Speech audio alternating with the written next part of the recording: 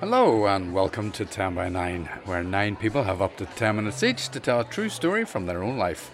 I'm Paul Doran, and this is the 10 by 9 podcast.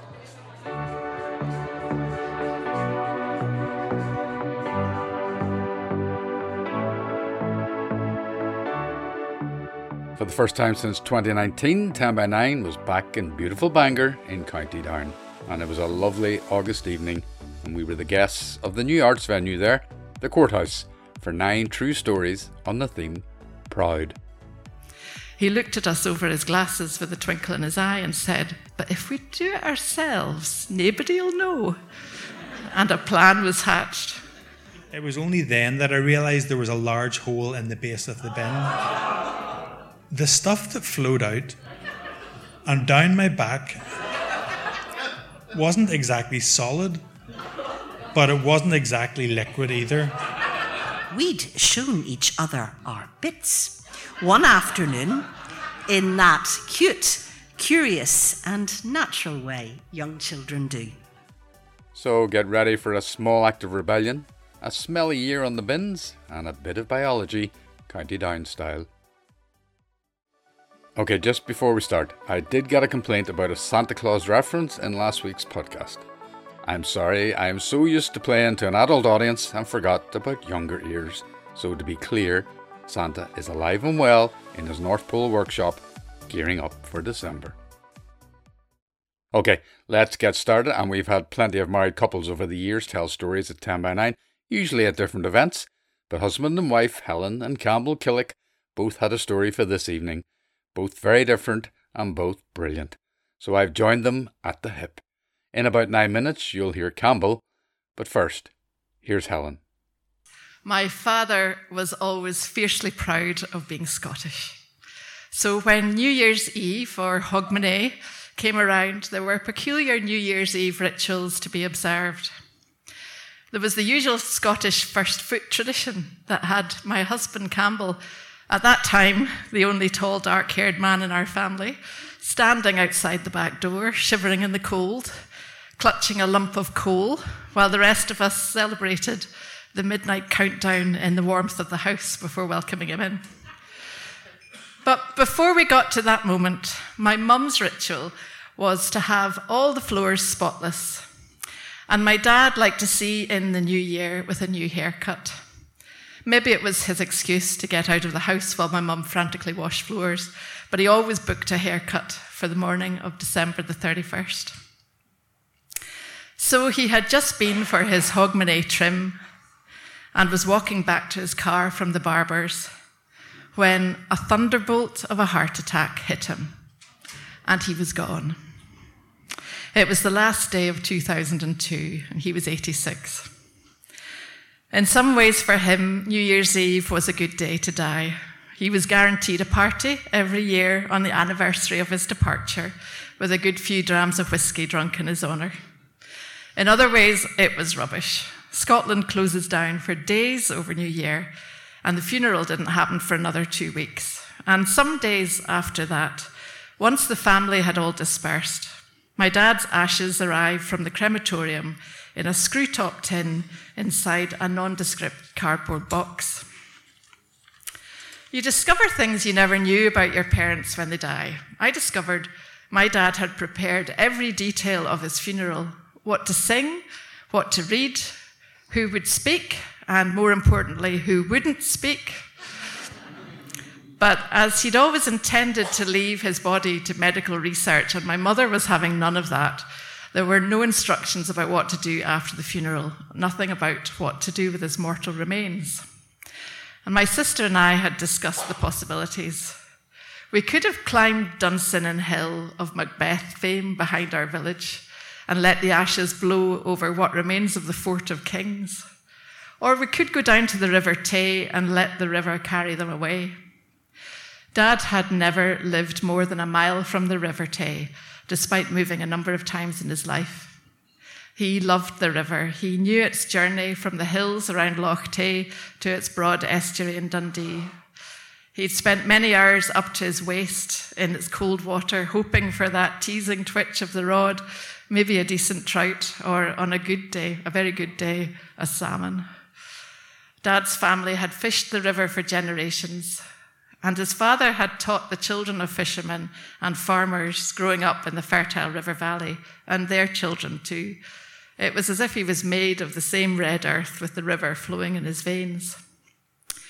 But unlike Dad, my mum was keen that the world had some kind of record of his life and that his name was written somewhere that could be seen by anyone who cared to look. So in the end, we decided to bury the ashes at his parents' grave in our local church graveyard. His name could be added to the gravestone. The graveyard surrounds the village church and sits on a ridge overlooking the Carse, the broad valley of the Silvery Tay. It seemed appropriate. So we discussed the idea with Bert, the local undertaker. Bert was the village joiner who doubled up as undertaker when necessary. He had a look of Santa Claus about him with bushy beard and twinkly eyes. He approved of our plan, but he knew the rules. To lift a sod of earth and scatter ashes in a public graveyard required the permission of the local council, who would grant it for a fee of £100. He looked at us over his glasses with a twinkle in his eye and said, "But if we do it ourselves, nobody'll know." And a plan was hatched. Bert came round to collect us early the next morning, wearing his Sunday suit. It was only half a mile to the churchyard, but he felt it was important that he undertook for us from the moment we left the house until we returned. Before getting in the car, he opened the boot to show us his gleaming spade. I'm certain that he had cleaned it especially for the occasion. I held onto the cardboard box, and my mum sat beside me in the back of the car, and I sensed her steeling herself for the next stage of this long farewell. And when we got to the churchyard a few minutes later, Bert left us in the car while he went to reconnoitre. He set off, trying to look as if he was taking an innocent early morning stroll amongst the gravestones in his Sunday suit, but checking carefully out of the corner of his eye for any council workers. There was a triumphant all clear on his return. And so he lifted the spade from the boot, and the three of us hurried into the graveyard, trying not to look suspicious. We stood in front of my grandparents' grave, but then we realised there was a flaw in our plan. This was the east coast of Scotland in January. The sun was shining, but it was freezing. The wind blew in from the Baltic states across the North Sea and up the Tay Valley. It was the bleak midwinter. Earth was hard as iron. Bert attempted to cut into the grass with the edge of his spade, barely a mark. He brought it down with a bit more force. There was a wee dent. And bit by bit, he chiselled away, gradually making an impact on top of the turf. He began to look a bit flushed as he kept bringing the spade down repeatedly, chipping away. It was taking much longer than we'd imagined. There was nothing Mum and I could do to help except keep watch for the arrival of any graveyard workers and say encouraging things and keep dancing from foot to foot to stop frostbite setting in on our toes. The chance of being seen by someone was increasing all the time, but finally, Bert managed to prise off a small frozen tile of turf revealing rich red frozen clay below. I imagined my dad shaking his head. He would have known. He was a gardener. He knew when soil could be dug and when it was best left alone. We looked at each other. "Right then," he said, "will we go ahead?" I passed him the box, and he took out the tin. We stood silently, the three of us, for a moment. Mum and I huddled together like two wee dumpy penguins. Not a word was said. I wondered, should I have prepared something? But it was so cold, I'm not sure any coherent words would have come out of my mouth. Bert looked at us and we nodded anxiously. There was no time for hanging around. So solemnly he unscrewed the tin and knelt down beside the wee hole and with gentleness and care emptied the ashes into the cold ground. From earth we come, to earth we return. I experienced an aching at the finality of this little rebellious act, but a huge sense of relief as the task was finally done, and we'd got away with it. And then Bert uttered words that have left me puzzled ever since. "Strange," he said as he tapped the tin to release the final particles of dust.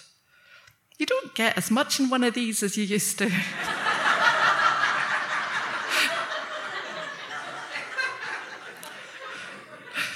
And with that, the ceremony was over. I like to think that Dad would have approved of this final addition to his own catalogue of small acts of rebellion against the establishment, and that we'd managed to avoid spending £100.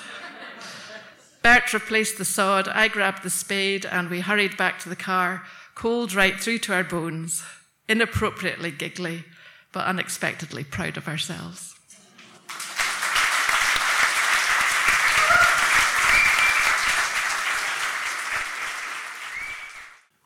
My parents were very proud when I got my first real job. School had been a difficult time for me, but this was a fresh start, a new beginning, and anything was possible. My mum had ironed a crease into my trousers that would benefit a high-powered businessman, but these trousers were part of a boiler suit that had the letters NDBC on the chest. I was working for North Down Borough Council. My fresh start was being a bin man. As well as the boiler suit, I got a free pair of boots, a donkey jacket, and a life supply of gloves. Some of you will remember the days before wheelie bins, when your rubbish was held in heavy galvanised dustbins that were collected from your back door. This required a fleet of dustbin carts, each with its own route, driver, and squad of bin men. When a squad finished their route, their day's work was done. Some took their time and finished at 5, while others worked quickly and were home earlier. There was one notorious squad who ran the entire route, each man part of a finely tuned rubbish collecting machine. They were usually home by mid-afternoon and washed and rested in time to work in a second job as bouncers in the evening. I wasn't part of a regular squad. I was called the spare man. I filled in for absent workers, and when nobody was absent, I swept up litter in Kilcully housing estate. Anybody here from Kilcully might remember the glorious days of 1983 when there wasn't a single crisp packet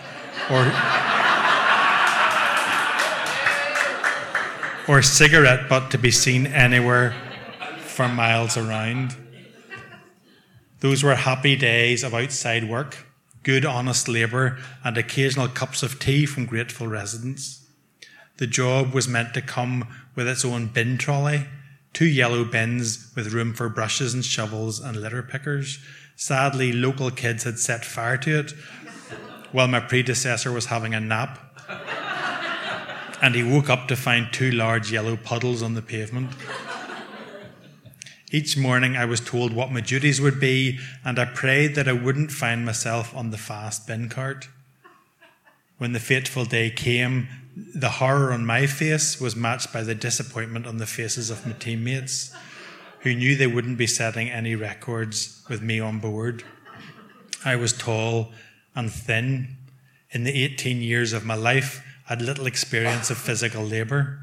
These were scary men in sleeveless boiler suits that showed their tan and muscles and tattoos.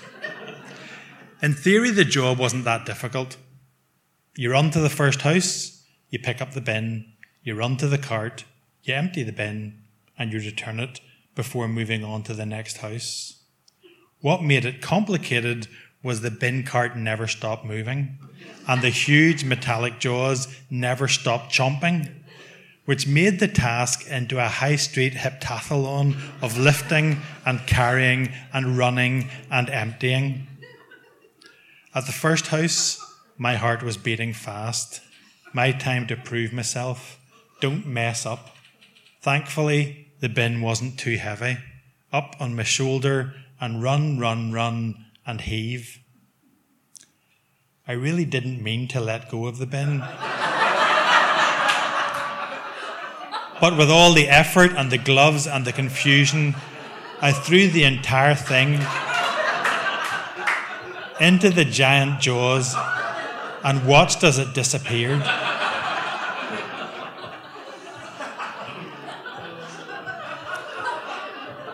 A workmate who saw the thing happen hit the big red button on the back of the cart, red lights flashed, sirens sounded, and the bin lorry suddenly stopped.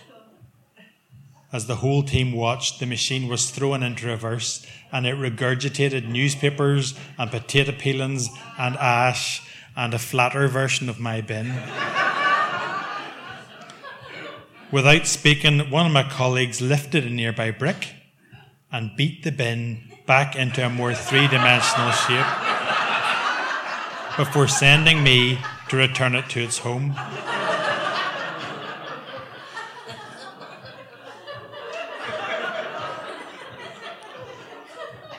The atmosphere on the team had become a little tense.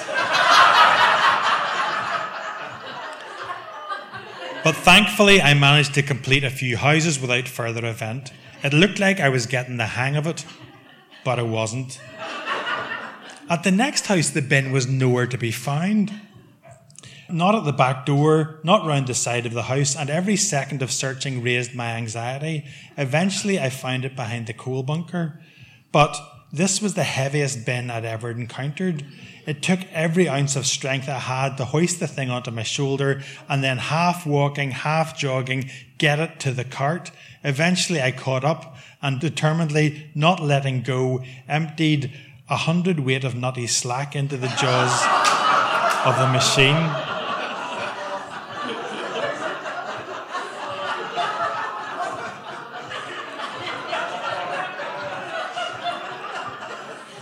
Not waiting for my colleague's reaction, I returned on my heel and replaced the bin where I got it. If you're the Bangor resident who had to do without a couple of weeks' fuel, I'd like to apologise. By late morning, the tension had eased slightly. We were on the final leg through Bangor town centre and teammates were starting to communicate with me. At the back of a takeaway, one of the men ran past the bin, leaving it for me and said, "That one's yours, mate." I was their mate. And they were choosing bins for me to lift.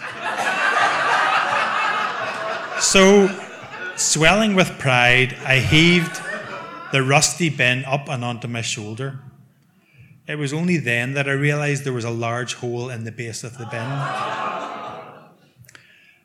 The stuff that flowed out and down my back wasn't exactly solid, but it wasn't exactly liquid either. And it smelled worse, so much worse than anything I've ever smelled. We had the windows down the whole way back to the yard. And I like to think the team were laughing with me rather than at me. In my years as a council worker, I got to ride with each of the teams. I got to know the men and heard extraordinary stories told about them. Stories that might be fact or might be fiction, but can't be repeated for legal reasons. Despite my deficits, I worked to the best of my abilities and it was appreciated. I was treated like one of the guys, although not one who got share of the tips. I was paid £100 each week, and on Friday afternoons we rode into town in a convoy to cash our cheques. When I handed in my notice, I was sorry to go, but I was going to America to work on an Indian reservation. The boss didn't seem impressed. In fact, he didn't even look up.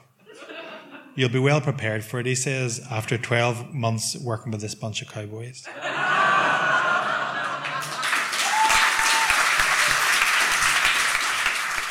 Oh, Campbell and Helen, what brilliant stories. Thank you so much. It was great to have you both. And you can hear about Campbell's adventures on the reservation on podcast 257. And they are something else. Enjoy. And if, like Campbell and Helen, you have a story to tell, or many stories, or even just an idea for a story, then get in touch at 10by9.com and I'll help you to bring it to fruition. We are always looking for new storytellers. Okay, let's get on to our third story, and she's a former colleague of mine with a voice to die for. Here's Bangor's own Anne-Marie Foster. I can't remember what made my indomitable Donaghadee granny shout from our front door at him that summer night. But she did, in her best Ulster Scots. I go away home and leave those weans be, you wee Charlie with the girls.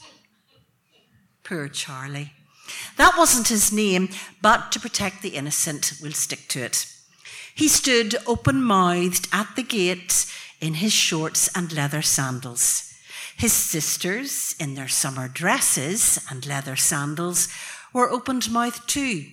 The trio, a crisp illustration from our reading books. Underneath would have been the words, "Where are Nip and Fluff?"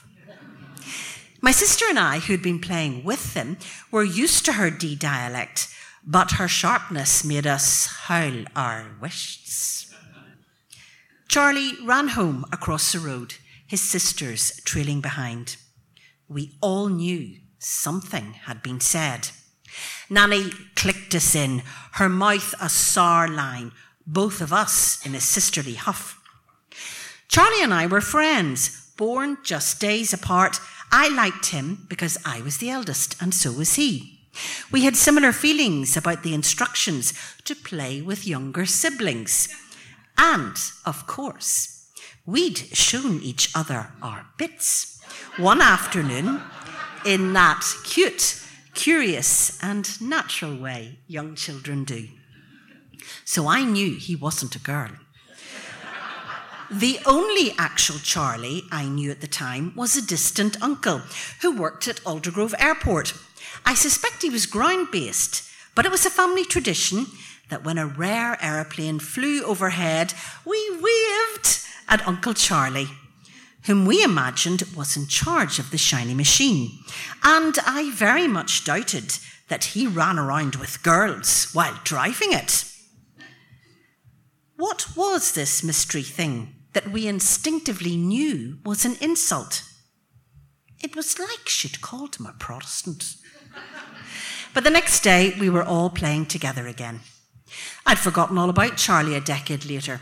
I was at boarding school at the edge of the Mournes in County Down, dodging grumpy nuns, coping with the reality that it was not Mallory Towers or St. Clair's, and dreaming of being a reporter or an actress.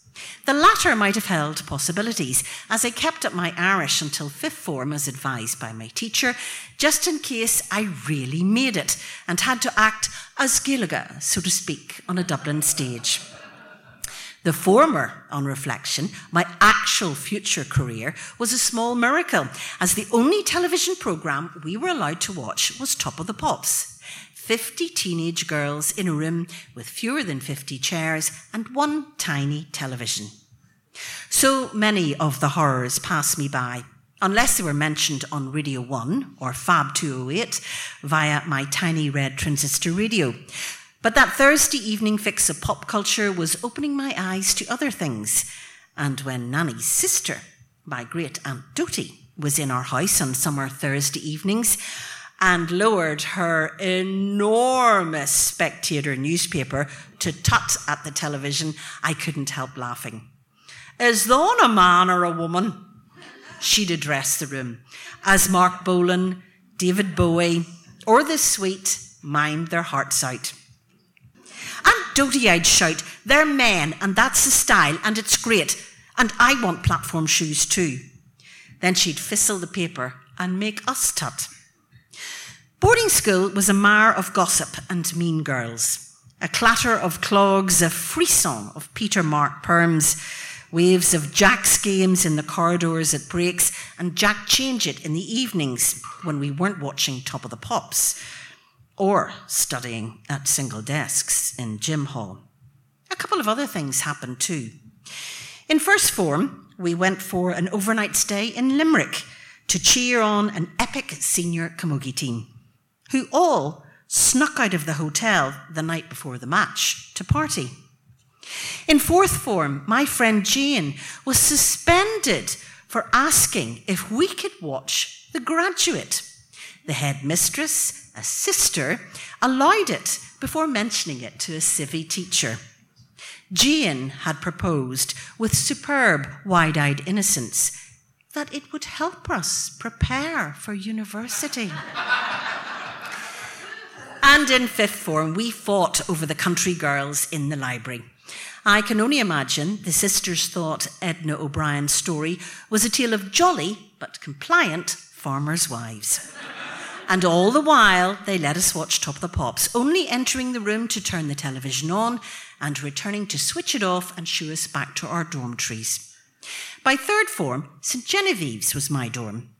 The smell of solid wood floor polish was intoxicating, but the walls of the little cubicles were just chipboard, and each one protected our modesties with a heavy jacquard curtain.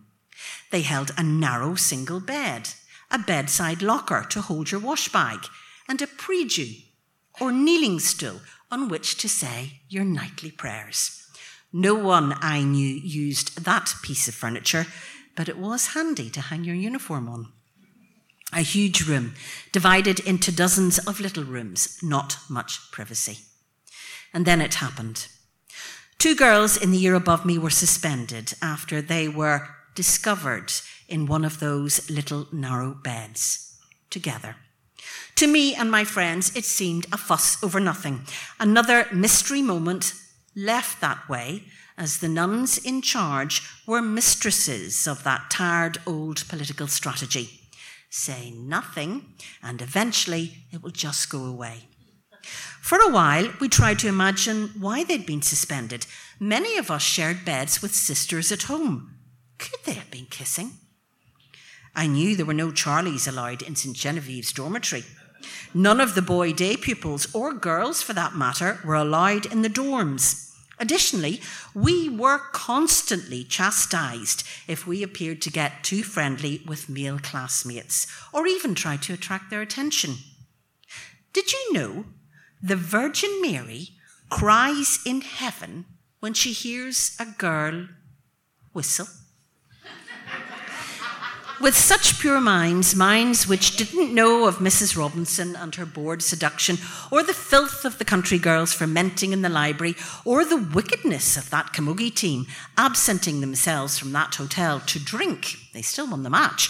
How did they even suspect that anything was going on between 2 giggly girls in a little bed?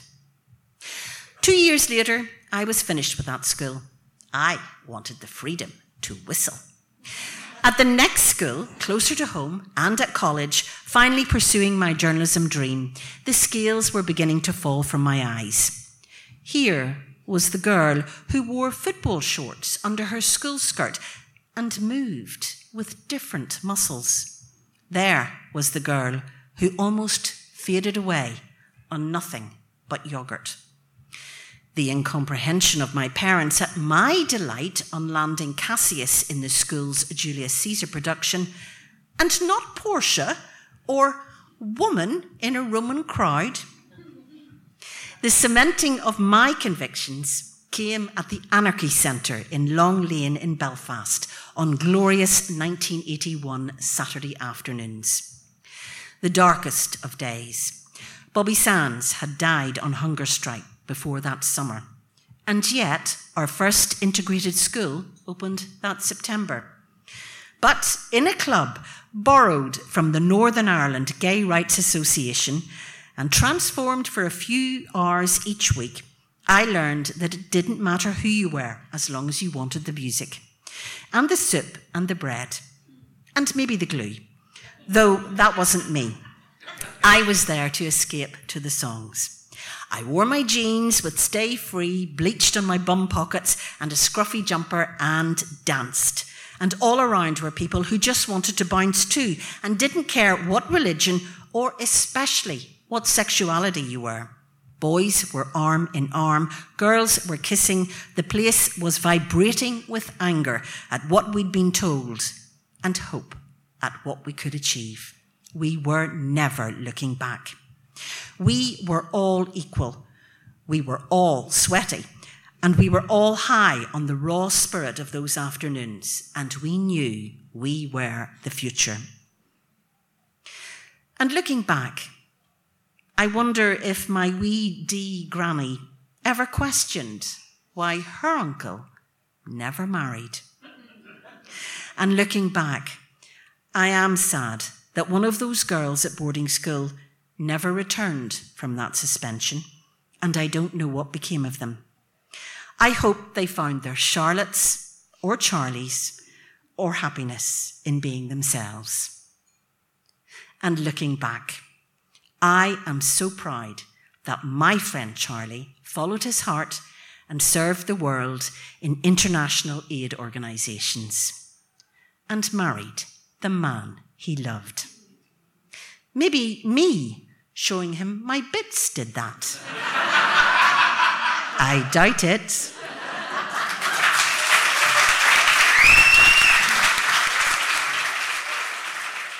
Oh, Anne-Marie, what a joy to see you again and to hear those mellifluous tones. Thank you so much for your wonderful story.